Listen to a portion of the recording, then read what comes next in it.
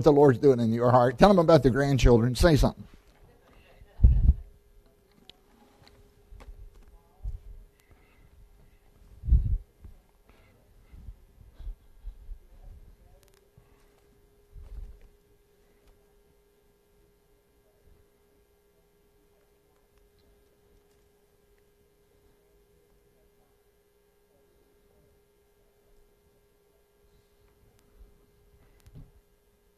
All right, well, this morning let's look over in the book of Acts in Sunday school. I want to talk to you about upper room praying. Upper room praying.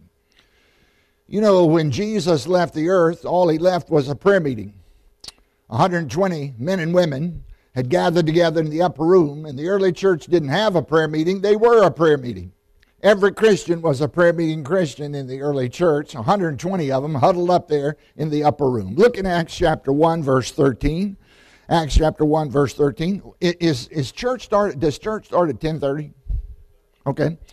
All right, great. All right, Acts chapter 1, verse 13. Look at this. And when they were come in, they went into an upper room where abode Peter and James and John and Andrew, Philip, Thomas, and all the rest of them. Verse 14, these all continued with one accord in prayer and supplication with the women and Mary, the mother of Jesus, and with his brethren. You know, I've been in a lot of churches where they segregate the prayer times according to gender. You got the women over here, you got the men over here, but in the early church they were all together. How many think it's okay for women to pray in church? Does anybody think that's okay for women to pray in church? They thought it was okay for them to pray in church. They were all together in the upper room. Now, every hospital has an emergency room, and every church will need an upper room. And what happened in the upper room is they waited, they wept, they worshiped, and they watched the fire of God fall at Pentecost. Can you believe that? That would have been something. So I want to talk to you about upper room praying. What kind of praying was going on? Well, first of all, upper room praying is obedient praying. It's obedient praying. Now look in Acts chapter 1, verse 4. Kind of keep your Bible handy here. Look in verse 3. To whom also he showed himself alive after his passion by many infallible proofs, being seen of them 40 days, and speaking of the things pertaining to the kingdom of God. Verse 4, and being assembled together with them. Now notice what Jesus did. He commanded them that they should not depart from Jerusalem, but wait for the promise of the Father, which saith he, ye have heard of me. The upper room praying was obedient praying. Jesus told them to stay put, not go anywhere, don't do anything, wait. And there they were for 10 days. They were in the upper room because Jesus had commanded them to be in the upper room. And I say that upper room praying is obedient praying.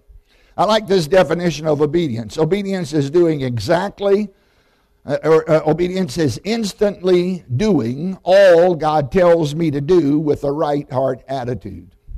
Obedience is instantly. That's immediate, right on the spot. It's doing. It's active. It's not passive. Obedience is active. It's doing all. It's complete. It's doing everything that God told us to do, and that with a right heart attitude.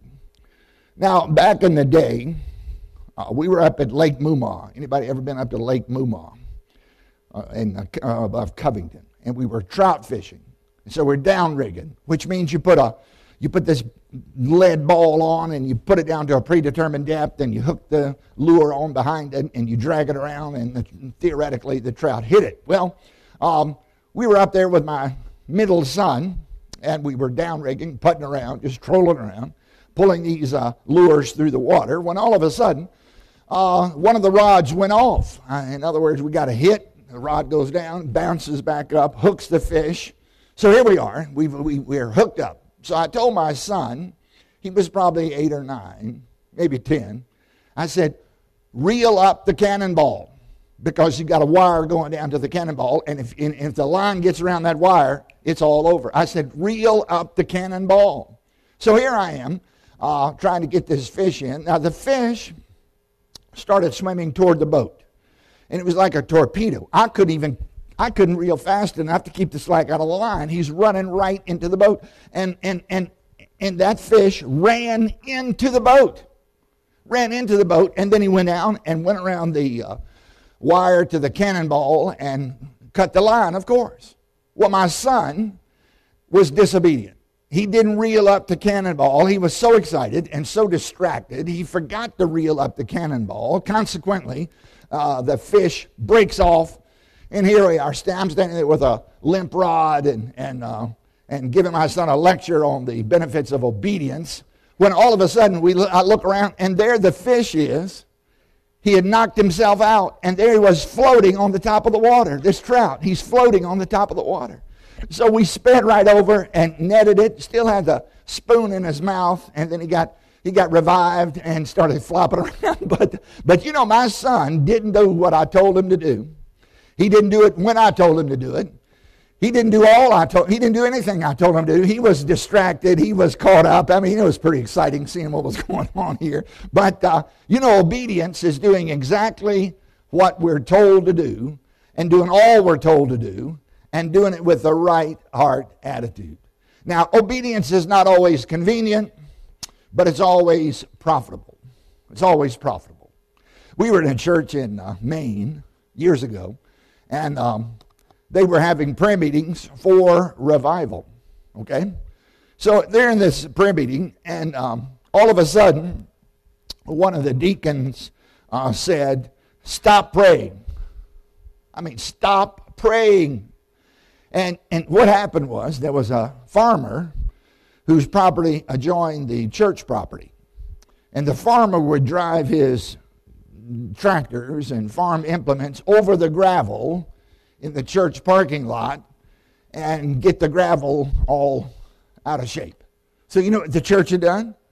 They went out and built a fence to keep the farmer from trespassing on church property and disrupting the gravels. So the deacon said to him, he said, "Quit praying."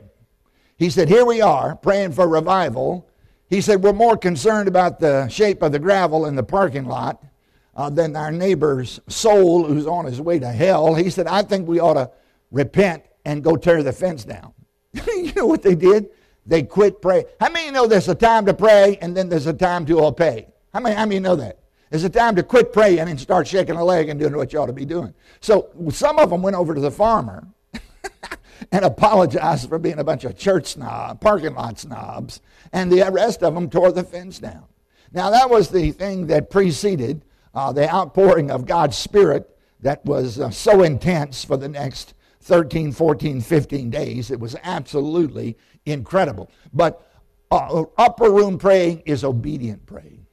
It's obedient praying. I have a friend, his father was a hypocrite, and one way at church and a terrible way at home. And anyway, he never got over it. He never got over it. And he never chose to forgive his father for all of the abuse and all the things that went on. But I want to tell you something. He told me, he said, "Harold, I don't go to prayer meeting because," he said, "I know I'm not on praying ground because of bitterness in his heart." Well, that's a sorry way to live, and that's really a sorry way to die. And I want to tell you, upper room praying is obedient praying. In other words, it's doing what we know we need to do. It's doing it now. It's doing everything, and it's doing it with a right heart attitude. So these people here, they were obeying the voice of God. Now, all effective prayer is predicated upon the obedience of the prayer, the prayer. And obedience is not the very best way to show that you believe. It's the only way you can show you believe. There's no other way to show you believe other than trusting and obeying. So, you know, it'd be a good thing this morning if we tell God we're willing to do everything He tells us to do. And if we're not willing, we're willing to be made willing. Sometimes you got to pray like that Lord, I'm willing to be made willing to do anything you want me to do. And I want to tell you that upper room praying is obedient praying. They hung out for 10 days because Jesus told them to do it. Number 2, upper room praying is unified praying. It's unified praying. Now look in verse 14. They were all in one accord, in one place. Unified praying. They were together. They're on the same sheet of music, man. They had one heart and one soul. Jonathan Edwards, he wrote some of those Puritans, the title of their books and sermons were bigger than the entire messages we preach today. I mean, their paragraphs run on for about 14 miles. And this guy had the title of his book. Let me give you part of the title of his book. It was on humility. He said, "A humble attempt to promote agreement and visible union in extraordinary prayer." That's only a portion of the title. This is a humble attempt to promote agreement and visible union in extraordinary prayer. Now, extraordinary prayer, unified praying, is unanimous praying. Unanimous. They were together. The Bible says that they were in one accord. That means knit by a bond stronger than death. Now, think about it. This 120, they had all been one in their failure because they had all forsaken the Lord. It wasn't just Peter that was warming at the enemy's fire. They were one in failure. Number two, they were one in fellowship. Good night. 10 days. 10 days in the upper room. One in fellowship, one in failure, and one in faith. Now, look in Acts chapter 2 and verse 1. Look at this one. "And when the day of Pentecost was fully come, they were all with one accord in one place." Look in Acts chapter 4, verse 32. Acts chapter 4, verse 32. You find this repeated. "And the multitude of them that believed," Acts 4:32, "were of one heart and one soul." I mean, they were together. Verse 32. "And the multitude of them that believed were of one heart and one soul." So there's power in unity. Remember in the Old Testament where at Babel they had decided to build this tower that would reach up unto heaven.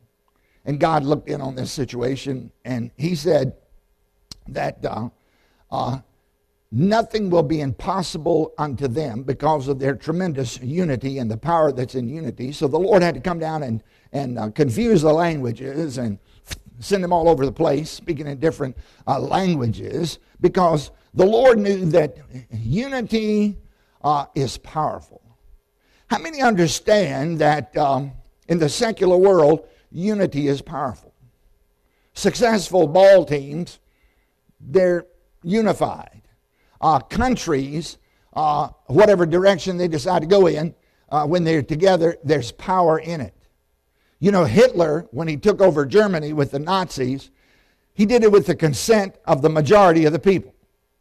And in our country, we can see which way we're leaning because there's power in unity. And if that's true in the secular world, then certainly it's true in the spiritual world. And upper room praying is not when people agree on every little thing. How many know that not everything, not one thing is everything in the kingdom of God? And how many know that we'll never agree on every little point of truth? And if we're going to wait around until we get to agreeing on every little thing, and by the way, you're not even going to agree with yourself in 10 years on some of the stuff you think's true right now. And I'm just telling you, on the major things, we're not caving. On the big issues, brother, we're not dialoguing and we're not debating and we're not discussing. And there's some fixed truth, brother, that's not up for negotiation, right? But some of the other stuff, don't get too fixed on everything. And I'm just telling you here that this bunch, coming from such a diverse background, Scythians, Greeks, barbarians, Jews, Gentiles, all kinds of people piling in there. And how many know their cultures were different? I mean, they were just flat out different. And but the New Testament, here's what they told them. Don't fornicate, don't eat meat offered to idols, and don't drink blood. That was the separation issue in the early church. They didn't say, you got to get your hair cut this way, or you got to have all these Jewish customs in place. I mean, no, that's not what they did. They didn't impose the Jewish peculiarities on the Gentiles. Does everybody understand that? They did not do that. And they were in one accord. Now, they were so diverse and coming from all things, but brother, they were right on Jesus. They were united around Him. They were right united around the truth. And here they are obeying the Lord. Here they are in one accord in one place. And by the way, if you spend 10 days in a prayer meeting with people, you'd either get on the same page or get out. And I'm telling you, these people got on the same page. So here they are. Upper room praying is unified praying. Upper room praying is obedient praying. Number 3, upper room praying is honest praying. Honest praying. Now, the kind of prayer I think that was going on here was unrehearsed. There was no precedent. It was unscripted. They talked to God from the bottom of their hearts. This was not casual, conversational. It was not laid back, lackadaisical. It was not one of those if it be your will kind of prayer meetings. It wasn't like that at all. These people were desperate, and they weren't asking God to help them. They were asking God to forgive them because they had all abandoned the Lord in the crucial hour at the crucifixion. Now, my son and I were painting his house, and so we tuned in on the internet to what they call the worldwide prayer meeting. There's a church in New York. They have a worldwide prayer meeting every Tuesday. 220 countries participate. The guy said they've had 39,000 answers to prayer recorded from their prayer meeting. 39,000 requests that they had prayed, that they had a track record that had gotten answered. That's pretty good. So we're listening to this online worldwide prayer meeting. So my son said to me, he said, hey, Dad, he said, what's the difference between them and us? I said, well, the difference between them and us is they believe they're going to get what they ask for. They believe they're going to get what they ask for. And they're not bashful about asking big stuff from God. Now, think about the early church and the disciples. Their dreams were all dashed because they were looking for a political solution. Does that sound familiar to anybody here? They were looking for a political solution. And they thought Jesus was going to restore the kingdom to Israel, right? And they thought he was going to get rid of the Romans who had imposed taxation and tyranny on the people. And they thought Jesus was the man. They thought that he was going to clean up Israel, that he was going to bring back the kingdom, man. And he's the man, you know, he's gonna sort this thing out. Man, this is going to be great. That's what they all thought. And guess what? Jesus didn't do one blooming thing about the political situation. He did nothing. In fact, he got killed. So their dreams had been dashed. Their world had fallen apart. What they thought was going to happen and what they hoped was going to happen did not happen. So they're in a depressed, confused state, to say the least, and they had all forsaken the Lord. Now here they are in the upper room, crying out to God. I believe it was honest praying. They didn't pray like they meant it. They prayed because they meant it. I mean, there wasn't nothing left to lose, man. The Savior has been killed, and nothing has changed as far as the government was concerned. And what happened was they came clean in order to be clean. If you're going to get clean in the presence of God, you're going to have to come clean. And to come clean, you're going to have to get honest. You're just flat out going to have to get honest. Now, I believe these people took the witness stand against their own hearts. I believe they agreed with God about their failures. I believe they told God the truth, the whole truth, nothing but the truth. There wasn't anything to hold back. At this stage of the game, there's no reason to try to fake it because they've done their best and it just didn't happen. But here they are, being honest about the condition of their own hearts in the presence of God. Now, I don't know if I tell you this story or not, but we're up in Champaign, Illinois, and we came to this church where I've been several times. And anyway, we rolled in on Saturday night, and the pastor said, "Harold, how about if you lead us in a real revival prayer meeting?" I said, "Well, yeah. Nobody needed it more than me." I said, "Glad to do it." So we got in there, and by the way, the men were over here, the women were over here. And I just want to go on record right here. In the early church, the men and the women were in the same room. You don't always have to be in the same room, but there's not a sin to be in the same room. Can I get a witness on that point right there? And they were all praying, the mother of Christ, the whole bunch. But we were segregated, because that's the way Baptists do it, right? So we were segregated, but you know what happened? We got involved in some honest praying. I'm talking about honest praying. So I told them, I said, boys, we're gonna pray different. I said, first of all, we're just going to confess our sins to God. We're not going to thank God. We're not going to ask God. We're just going to tell God the truth. Round 1, confession of sin. Round 2, praise. No asking, just praising, thanking. Round 3, request. Confession, praise, request. CPR, spiritual CPR.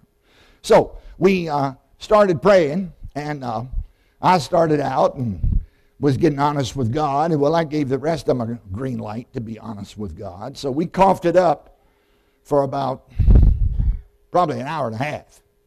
I mean, just getting right down at it. We weren't asking God to help us to do better. We're telling God we'd already done bad.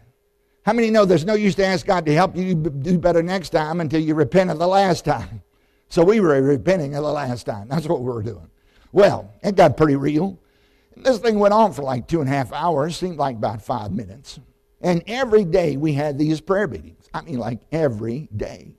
And, man, it was, well, in fact, we had 7 prayer meetings going on. We had people praying around the clock. But the honest praying was in the middle of this. I'm just telling you.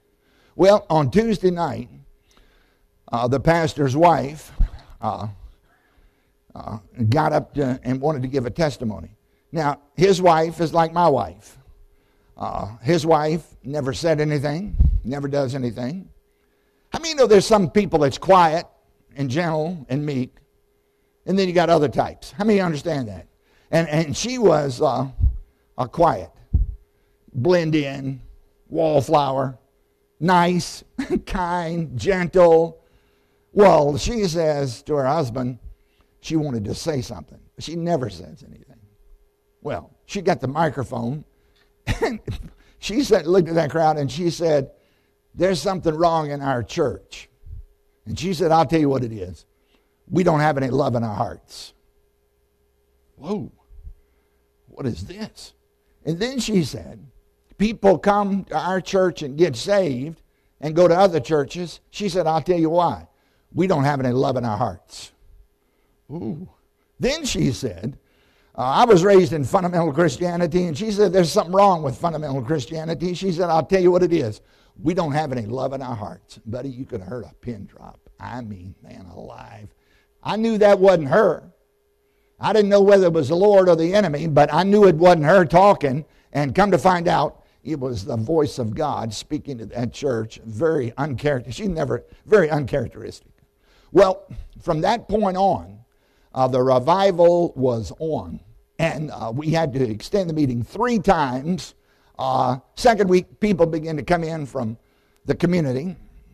And by the way, how many understand when God shows up, all God's children of all stripes show up, and sinners start showing up?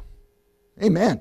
So we had this one guy come in and got in the prayer meeting. I don't know how he got in the prayer meeting before the service. He was one of those buckshot kind of guys. Got those little metal, silver, platinum, whatever, piercings. You ever see people that's got those things in their tongue? This guy had these. He had all his get up on. So he got in this prayer meeting, and he heard the Christians confessing sins. I'm sure he never heard that before. Well, come his turn, boy, he unloaded, and he got saved. And then the next week, or like the next night, his girlfriend showed up. Now, you ever seen somebody that has so many tattoos that you can't see any original skin? You couldn't see no original skin, man. She was like a human tattoo from the bottom to the top. Well, she got in there, and she got up in front of that congregation, and here's what she said. She says, I'm happier now than I've ever been in my entire life. And we had all kinds of people coming in, all kinds of sorts of people coming in. But you know, none of that would have transpired had there not been honest praying. Had we not taken the witness stand against our own hearts and come clean with God, then none of that would have happened. Now, Jim Elliot said this, wherever you are, be all there. Wherever you are, be all there. Whatever you do, be all in it. And whatever you believe to be the will of God, live it to the hilt. Now, men and women, when it comes to prayer, be all there. Be all in it. Be honest. Now, we're not trying to impress anybody here. And go for broke. It's honest praying. The upper room prayer, number 4, not only was it honest, not only was it obedient, and not only was it unified, but number 4, it was ambitious. Ambitious praying. I think I spoke on that here one time. The Bible says these all continued with one accord in prayer and supplication. The word continued means obstinate, persistence, steadfast. The word supplication means earnest, affectionate, continued request. They all continued with one accord in prayer and supplication. They didn't give up. They didn't resign themselves to fate. You understand fate, F-A-T-E. That whatever's going to happen is going to happen, and there's nothing we can do that's going to make any difference anyhow. And no, they persisted in believing prayer. They were ambitious, and ambitious praying looks beyond what is to what can be. Ambitious praying is not satisfied with yesterday's miracle. Ambitious praying is not satisfied to hear or read about history, but would like to make some history. And ambitious praying anticipates specific answers. It's not fear-based. It's not even fact-based. It's faith-based. And it reaches out for everything that God has made available. Now, this was pretty bold praying when they said, Lord, grant unto your servants that with all boldness we may speak. Well, they were all hiding out. They'd all forsaken. I mean, it was only what was it, 2 women at the foot of the cross, and all the guys had headed out to who knows where to blend in, hide out. And so this is pretty ambitious that God, we know we've forsaken you in the past. However, grant unto your servants all wisdom. And when you got God-sized needs, what you need is some God-sized answers. So I have a friend, he's a pastor, and he has heart trouble, and long story short, he had a heart attack in the pulpit, and he quit breathing. He died. So they resuscitated him, called the paramedics. They loaded him up, got him going, and took him off to Roanoke Memorial Hospital. And the doctors told his wife that his brain had been deprived of oxygen. He had a 10% chance of survival. And if he did survive, he probably would never be normal again because of the oxygen deprivation. So this is not too encouraging. 10% chance of survival, virtually no chance of recovering. So my wife, they're friends of ours. So Debbie and I went over, and his wife's name is Sherry. I said, Sherry, hey, how about if we pray the prayer of faith?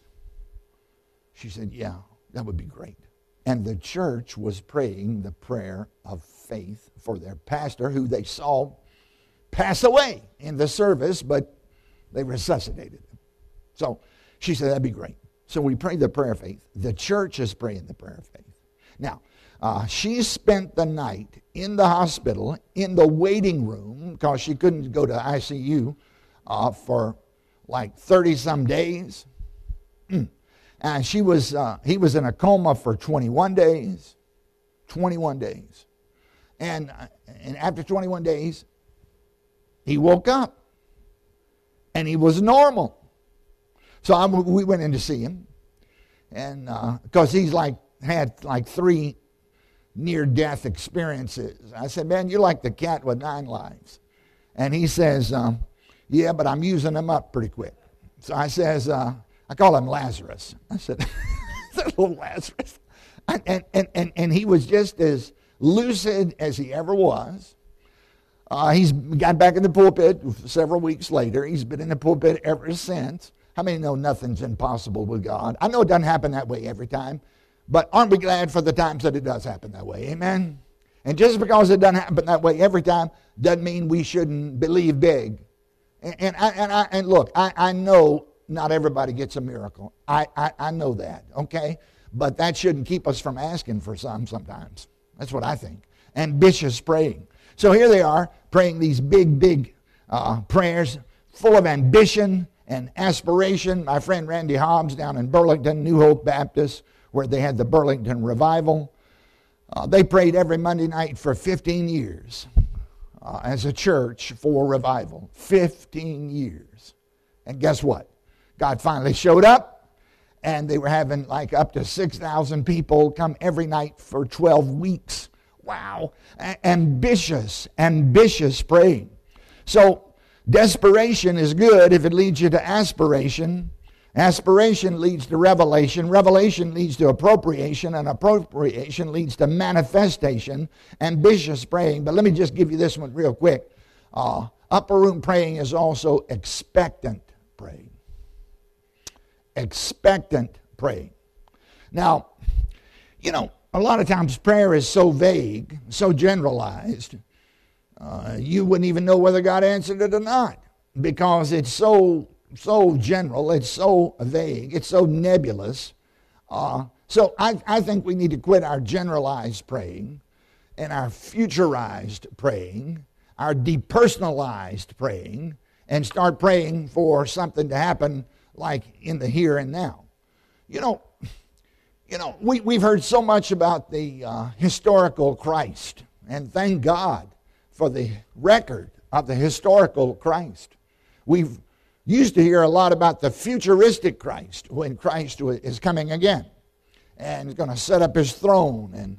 And I predict we're going to hear more about that as the times get harder.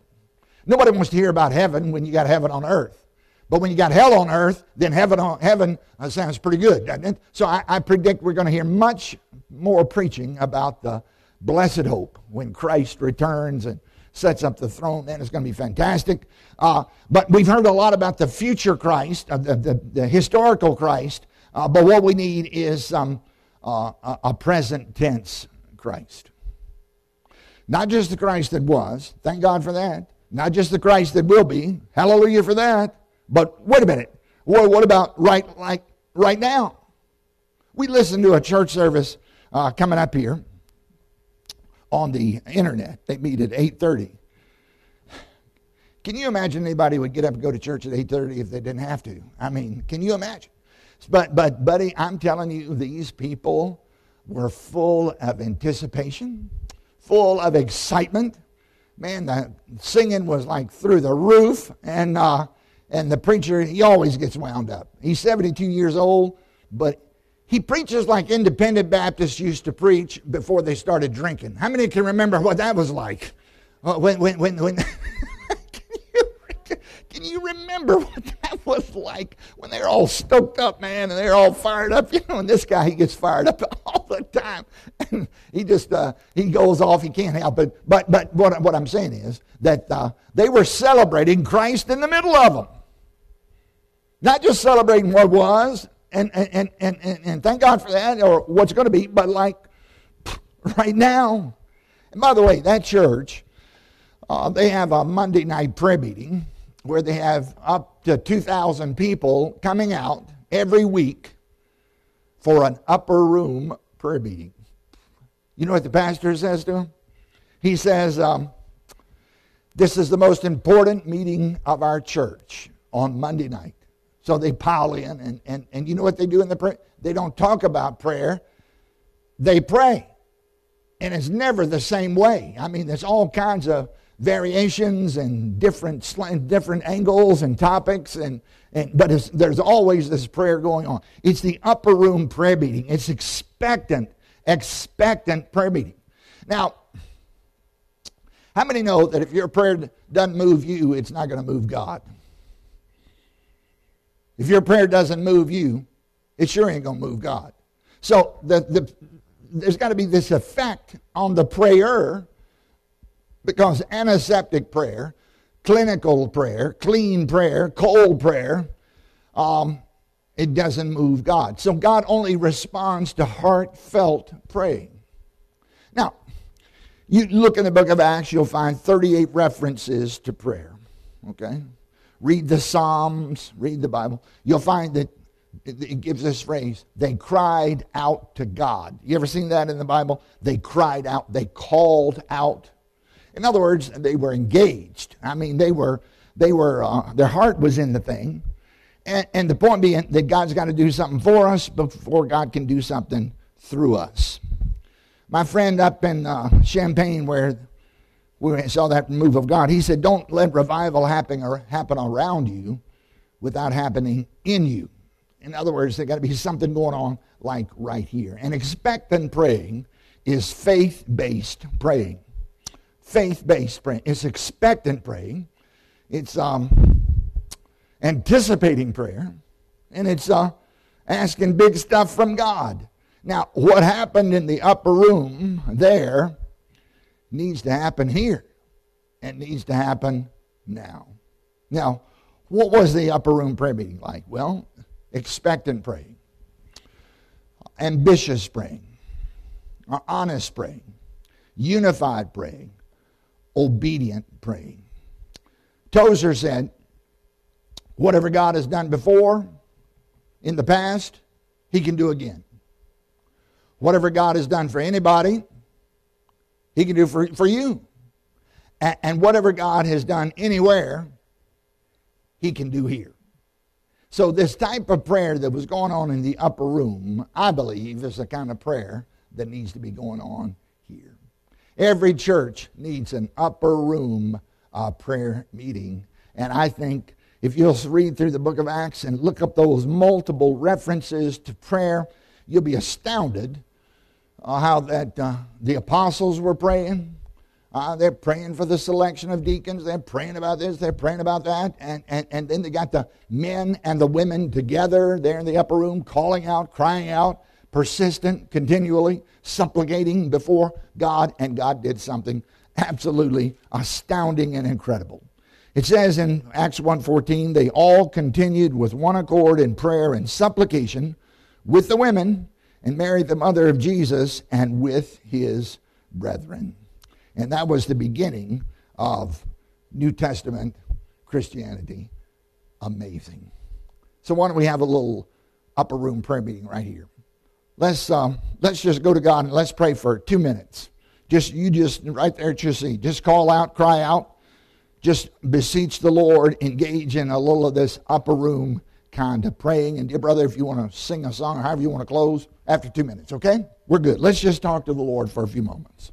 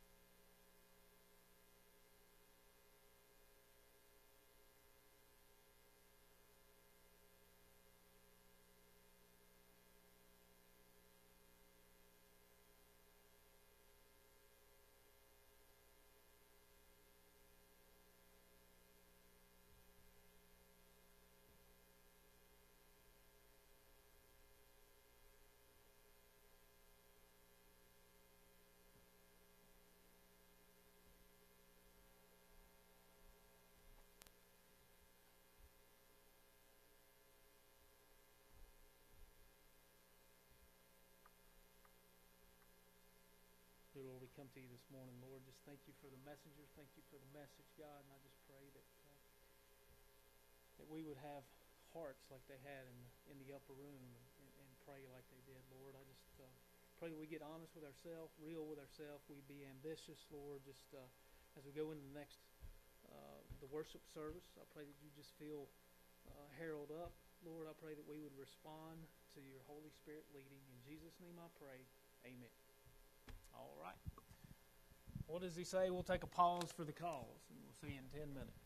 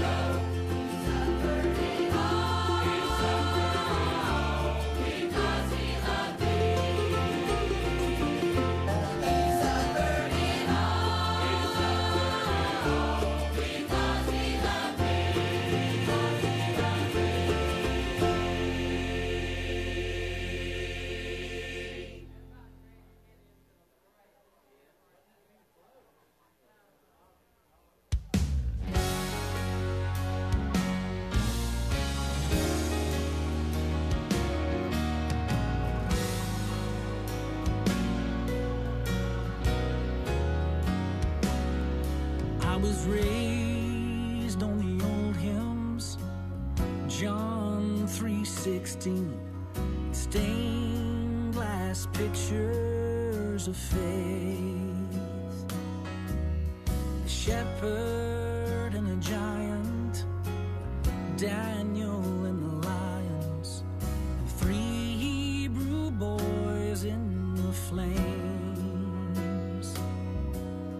A coat of many colors and walls falling down, and the Red Sea becoming dry ground. I believe every line, every word. I believe every story I've heard. Written on the pages is the truth.